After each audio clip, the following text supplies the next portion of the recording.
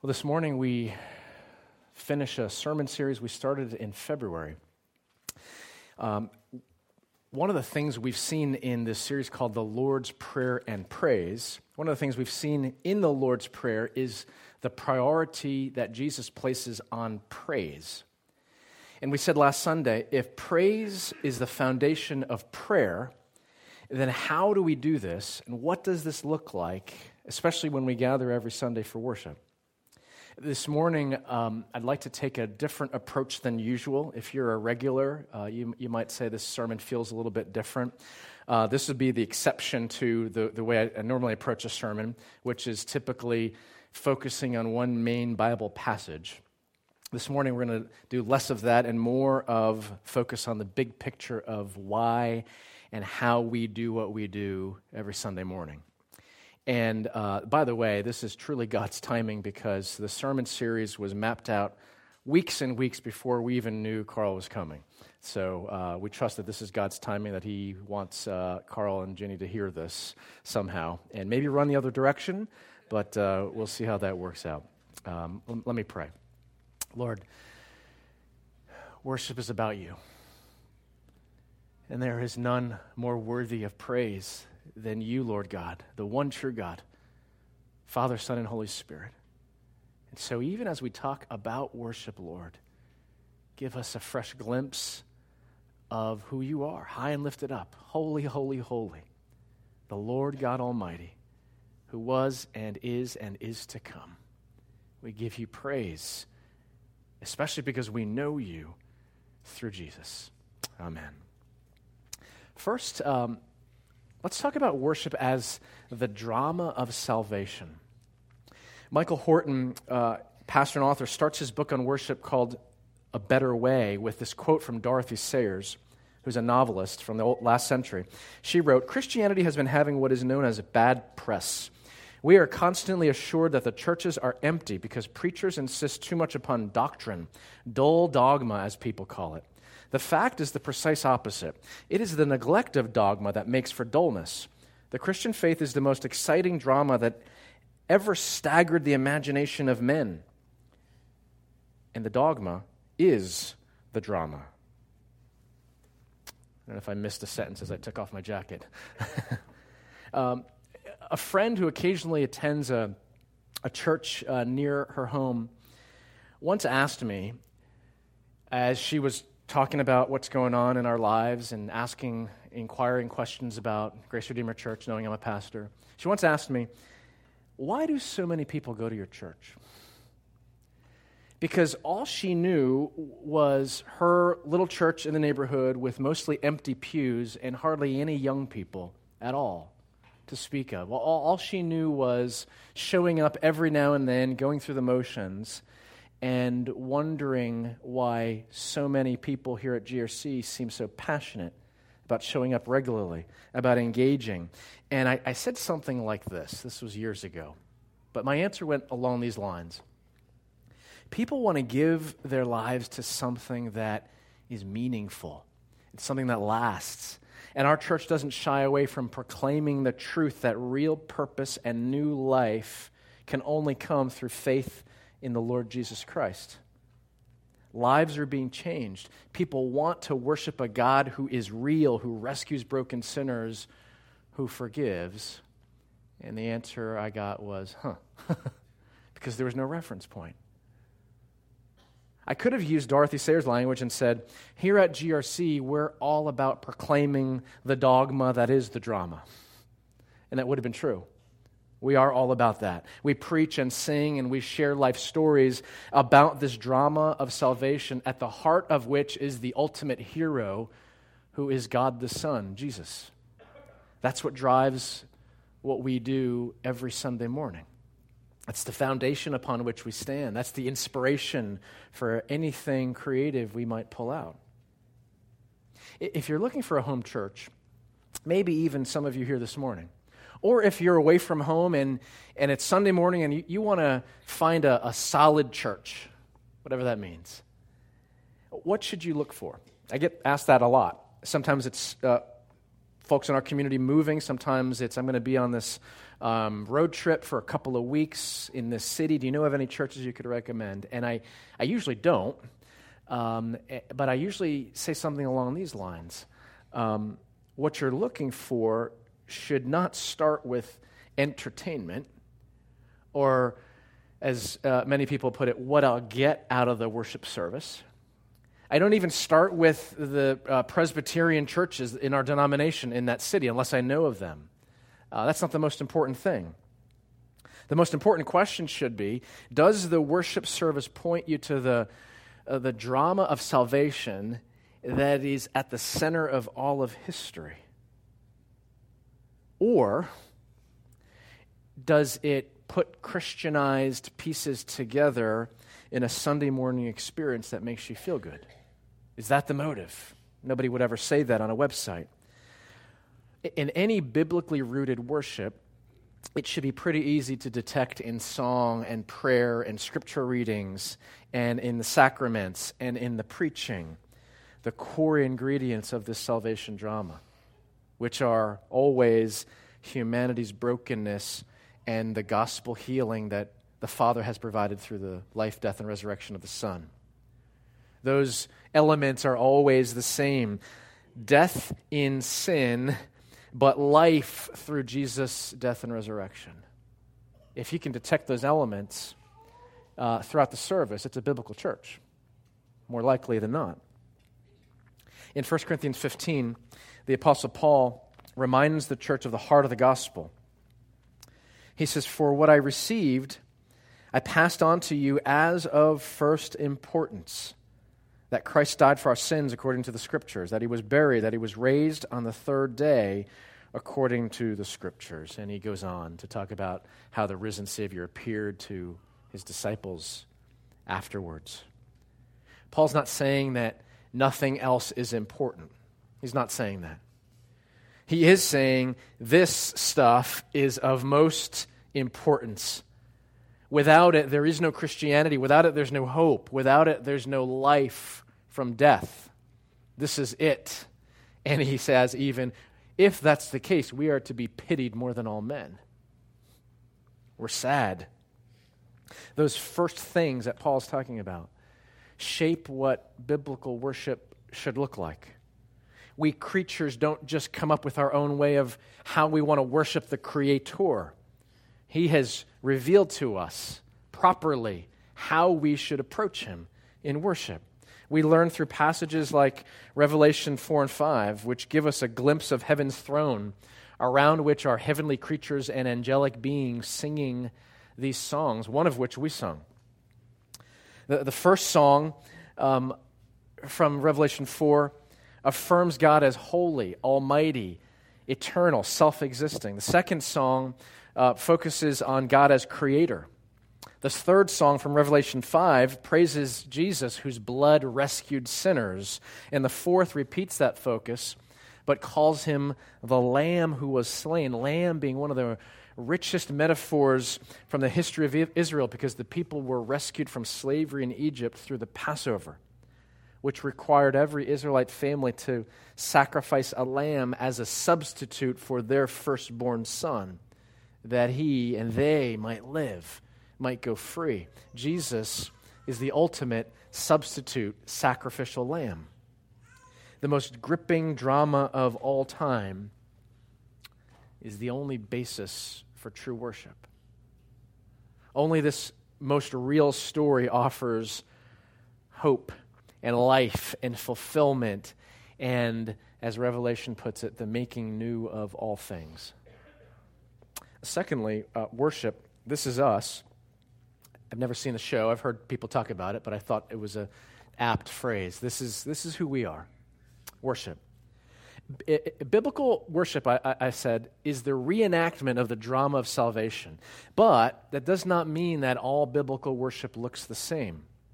We're not saying we have a lock on what it should look like, how you should flow through a worship service. We've put our worship service together thoughtfully to reflect this drama of salvation, but there's a lot of variety allowed.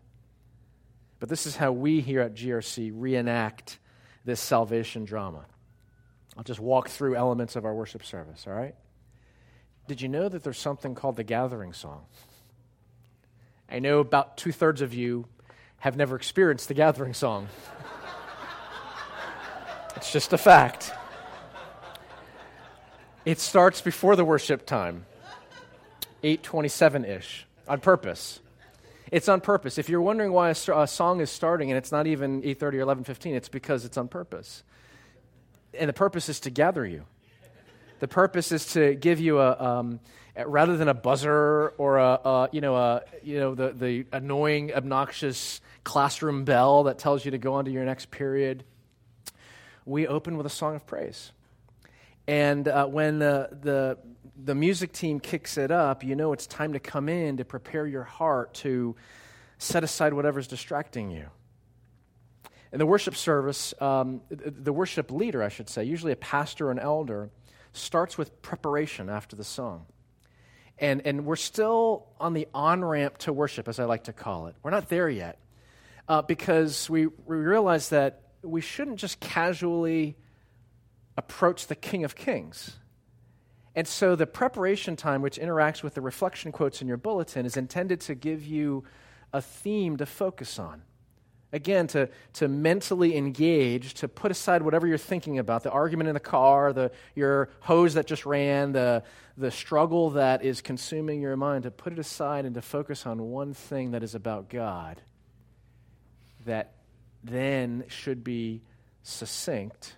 It should be to the point, because then worship begins properly with a prayer of adoration that focuses on God's character and his salvation work.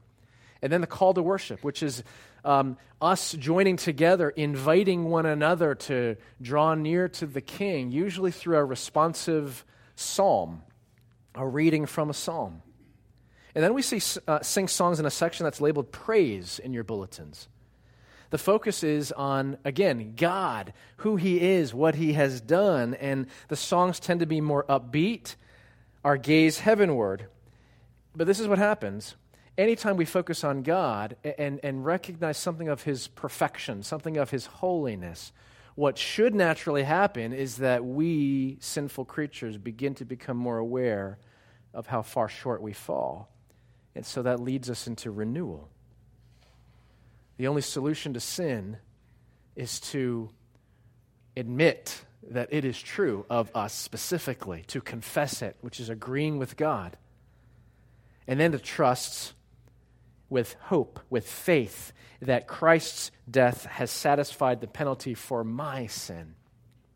We pray together in unison, but we trust individually as well as corporately.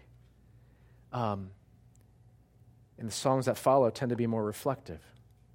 We then hear God speak through his word in the sermon. This isn't just information. This isn't education. This isn't, I never knew that. This is God's word meeting you wherever you are with his authority, with his life-giving message that should prompt us to new commitment.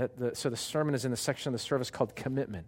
It should prompt us to reorient our hearts, calibrate our hearts, as we've been putting it in this sermon. And our response partly includes the offering that then follows the sermon. We sing a final song. We receive the benediction, which is literally a good word from the Lord. I recite scripture that varies. And the good word is meant to encourage and strengthen us as we're dismissed, which does not mean we just move on to the rest of life. Church is done. This engagement with God is over. But it means that we take what we've received and we let it overflow from our lives into every other part of life, serving the world as those who love our Lord and Savior, Jesus Christ. Worship gathered, what we do on Sunday mornings, is the fuel, the motivation for worship scattered, every other part of life.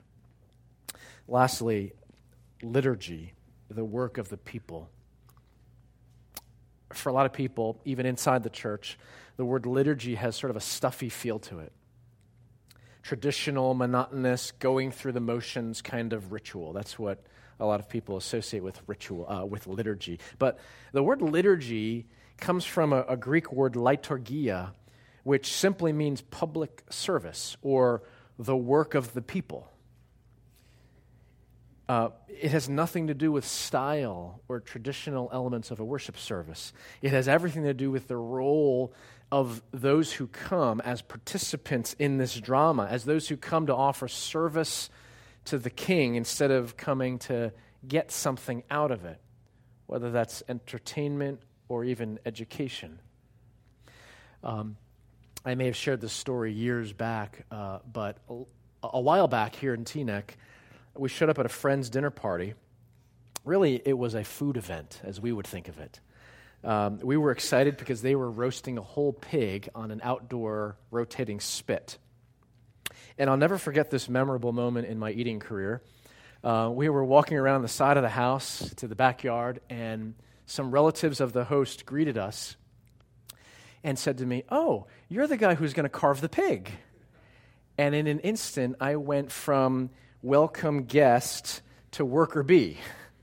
I went from sitting in the dining room at the restaurant to back of the kitchen doing prep work to serve everyone else. I was being asked or expected to offer my labor for the benefit of others. Worship is not a consumer experience where you show up wondering what's on the menu, wondering who you're going to see, wondering whether the music and the preaching are going to be good enough to merit you taking an hour and a half of your Sunday morning to show up. That's our attitude when we buy something. That's our attitude when we show up at a restaurant. That's our attitude when we pay for a ticket. Worship is not a consumer experience. Worship involves each of us being prepared to come and make an offering of ourselves, everything that we have and everything that we are, that the king, the audience of one, might be pleased. For the benefit of another is, in worship, for the benefit of God himself. That's why last week I quickly mentioned one author's comment that gathered worship is not a concert hall, it's more of a banquet hall. And then the author adds, well, it's really less a banquet hall and even more of a potluck, because in a potluck you're expected to bring something. You don't show up empty-handed. You don't show up saying, "What's for dinner?" You might delight in what other people are bringing, but you bring them something from yourself, something from your own efforts. So how can you improve your worship as your work, as your liturgy before the King? Let's walk through some elements of the worship service again. You can come early, not just on time, to prepare for worship, to reflect on the reflection quotes that are in the bulletin for that purpose. They're not for Josh to expound on. They're for you to reflect on. And Josh just brings the focus to those themes to help us consider one aspect of biblical worship before we launch into the service itself. And if you're just on time, that's okay. But when you hear the gathering song, tell the person you're talking with in the hallway, "Let's finish this later because the King is waiting for us, and we don't want to keep him." Whenever there's a scripture reading or a corporate prayer, participate. Teach your little ones, as soon as they're able to read, to participate, to speak out loud these words with the rest of the community of faith, because God's word has power. It has power to transform despair into hope. It has power to transform death into life. So speak these words. And as I shared last week, biblical worship is a resounding yes to the Lord Jesus, and it is a defiant no to the values and idols and lies of the world around us. And so speaking these words has a healing effect on our hearts and minds. In song, if God is the audience receiving your offering, does it matter how good your voice is? Does it matter what other people might think of you? If you have this image of yourself and singing in church doesn't fit that image? If you're worried about those things, then you are making worship about you, and it's just not. You're not the audience. God is the audience of one. You may be a secondary audience as you receive the affirmation, the singing, the words of others around you, but it doesn't start or end with you. God is delighted with your effort, your work, your liturgy. Even if sometimes the words don't reflect where your heart is. Sometimes people think, I have to absolutely 100% believe what I'm singing, otherwise I shouldn't sing. And I would say, you know what? Sometimes singing and affirming spiritual truth can push back doubt and can strengthen faith. I would never hold you to 100% integrity, because otherwise, if that were the case, none of us could sing. None of us could open our mouths for more than a word at a time. God's people are expected to sing, as Paul writes in Colossians 3. Let the message of Christ dwell among you richly as you teach and admonish one another with all wisdom through psalms, hymns, and songs from the Spirit, singing to God with gratitude in your hearts. Singing in worship, actively participating, is as natural and expected as clapping and cheering at a ball game, where very few of us sit on our hands all game long, dispassionately, not saying or doing anything to root for our teams. How much more does the King of Kings, the audience of one, deserve all of you, emotions and body included? Corporate confession. You identify with the rest of the congregation in admitting your sin. If those words don't strike you as meaningful personally to you, perhaps you go home and you reflect on these with a healthy self-suspicion, because you know that they are true of you. You're not exempt from these sin categories. Somehow, some way, they describe who you are, and saying it out loud identifies you with the rest of the congregation in affirming, yes, I need the cleansing blood of Jesus just as much as the next guy. Greeting, handshaking. Your genuine interest in another just might be the way God wants to communicate the love of Christ to someone who's lonely, hurting, unsure of whether they made the right decision to show up in church when they have never been or haven't been in years and years. Your kind word, your genuine interest, your looking them in the eye and asking them their name just might be exactly the balm for their hurting heart that they need. Scripture reading before the sermon. I always give you the page number. Not this morning, because we're looking at the big picture. And I always prompt you to, if you don't have a Bible, grab one of the blue Bibles under the seats in front of you. You probably are sick of hearing me say that. But why do I do that? Because the preaching element in the service is not about the person, the man. It's about the God who has written in this Scripture his authoritative words that are inspired, that are life-giving. I want to equip you to open your own Bible at home and find the spiritual truth that we're talking about on Sunday mornings. Not to depend on a preacher to tell you what's in here in only half an hour a week. I want you to not focus on the potentially interesting or clever or insightful words of a man, but instead to anchor yourself in the authoritative, uniquely authoritative Word of God, because God is speaking. As fallible of an instrument as I am, God is speaking, we trust, as His Word is lifted up. Bring your Bibles, people.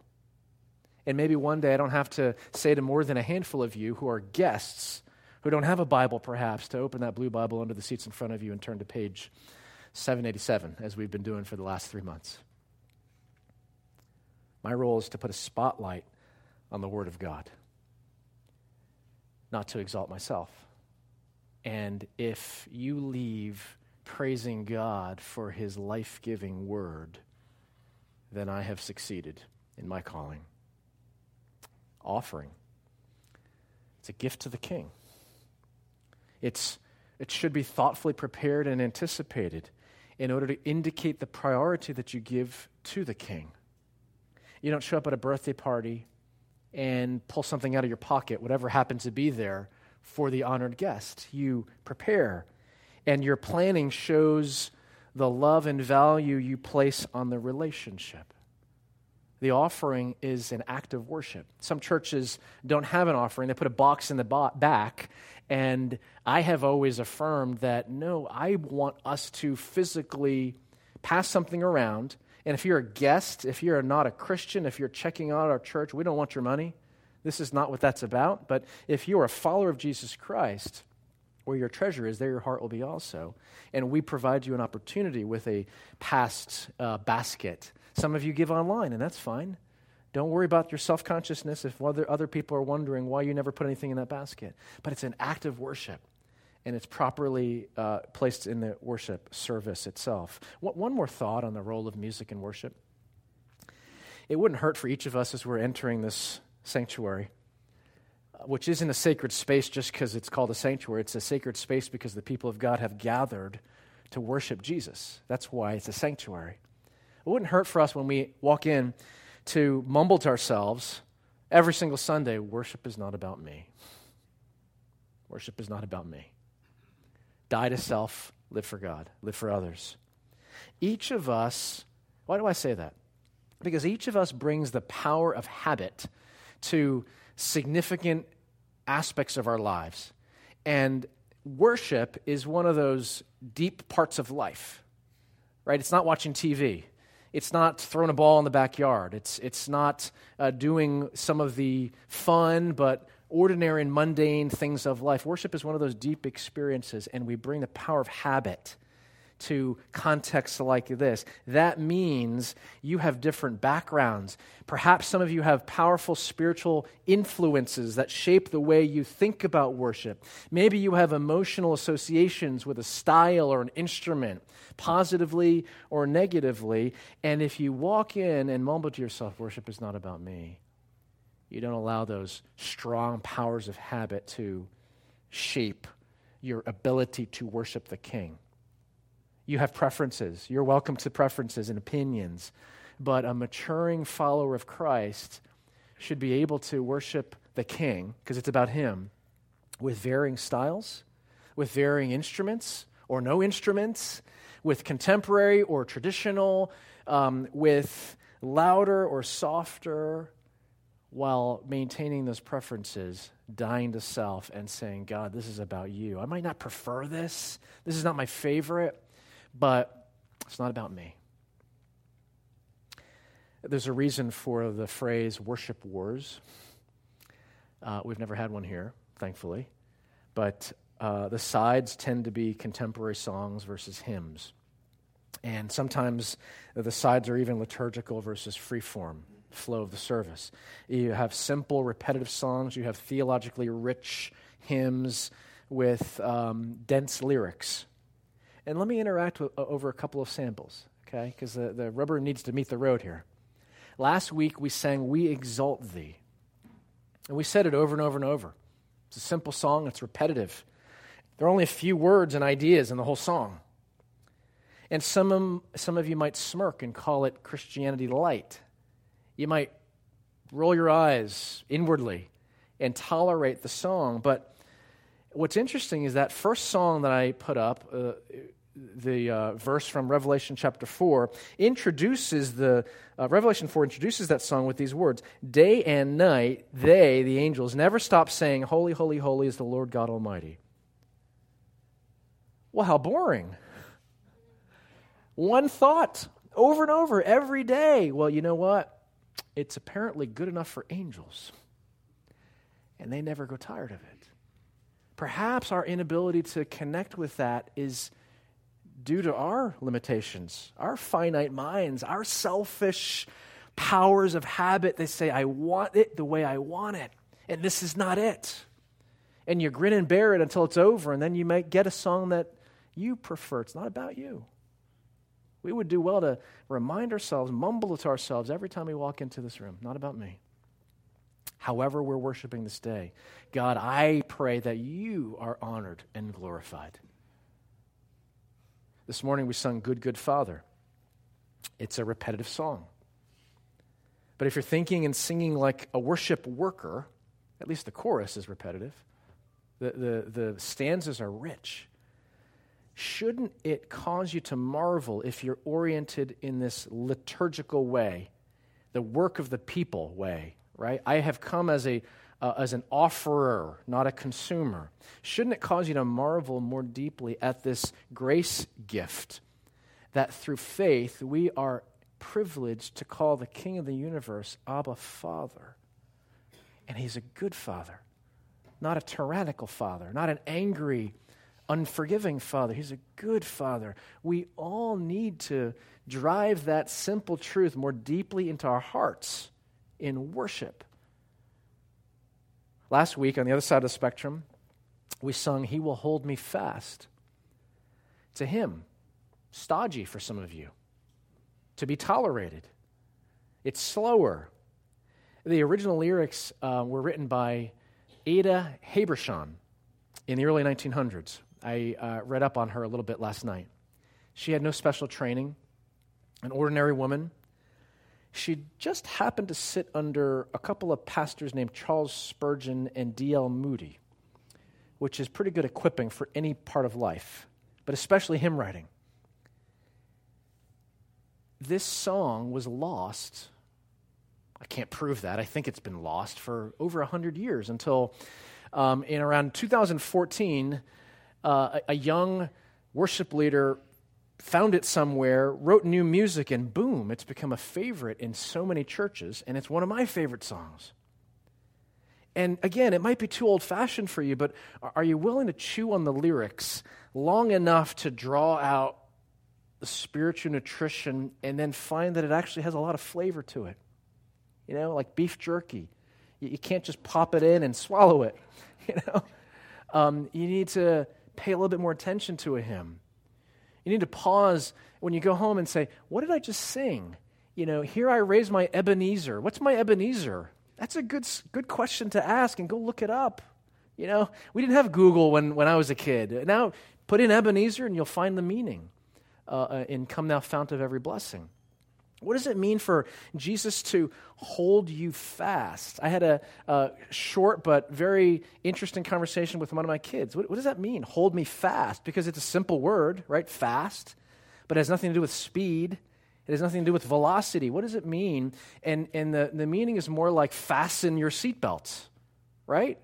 Because that seatbelt fastens you. It holds you fast. It secures you. And the gospel promise that you are affirming to your own heart and to one another when you sing that song is Jesus will never let you go. Though the mountains may fall into the heart of the sea, Jesus will hold you fast until he comes at last. Those words are like cold water to a parched soul. This morning, last song, John Chang gave us a little briefing, Come Thou Long Expected Jesus. When I first saw that bulletin, I was like, Advent song? And if he hadn't said that, I wonder if anyone, or if some of you would have noticed that this was an Advent song. And there's nothing wrong with an Advent song, right? It's talking about the first coming of Jesus, a defining event in the life of the church, in salvation history. It's central to the drama of salvation as we've been talking about it. It's perfectly appropriate. Especially because, as we talk about during every Advent season, Jesus' first coming points ahead to his second coming. Biblical worship involves reaffirming the foundations of faith past, and biblical worship involves kindling new hope in faith future. Perfect. Not just a song, not just an Advent song in May, but to ask, why are we doing this, is a work of the people, liturgy, I've come to make an offering kind of attitude that thoughtfully engages rather than just goes through the motions. We want to be different liturgy. We don't want to be cold and lifeless ritual.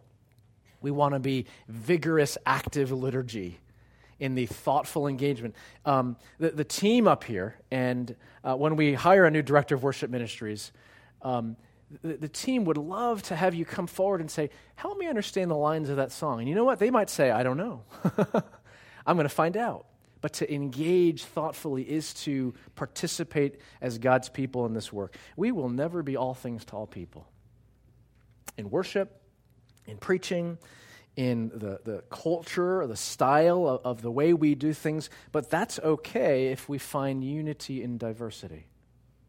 That's okay if, like we do with the various ethnicities and national backgrounds that God has mixed into our community, that's okay because we affirm on a regular basis that it's not common experiences, it's not common stories, it's not common preferences and tastes that bring us together.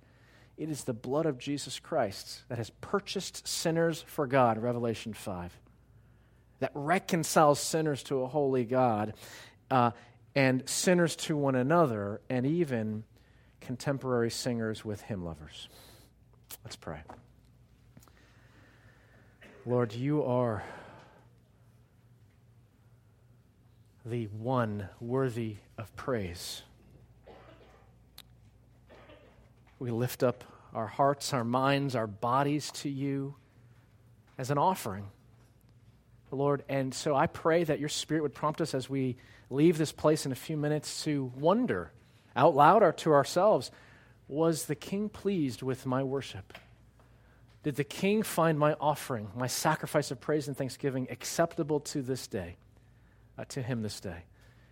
And if not, Lord, send us forth to work at our work of worship, that you might be honored and glorified as you deserve.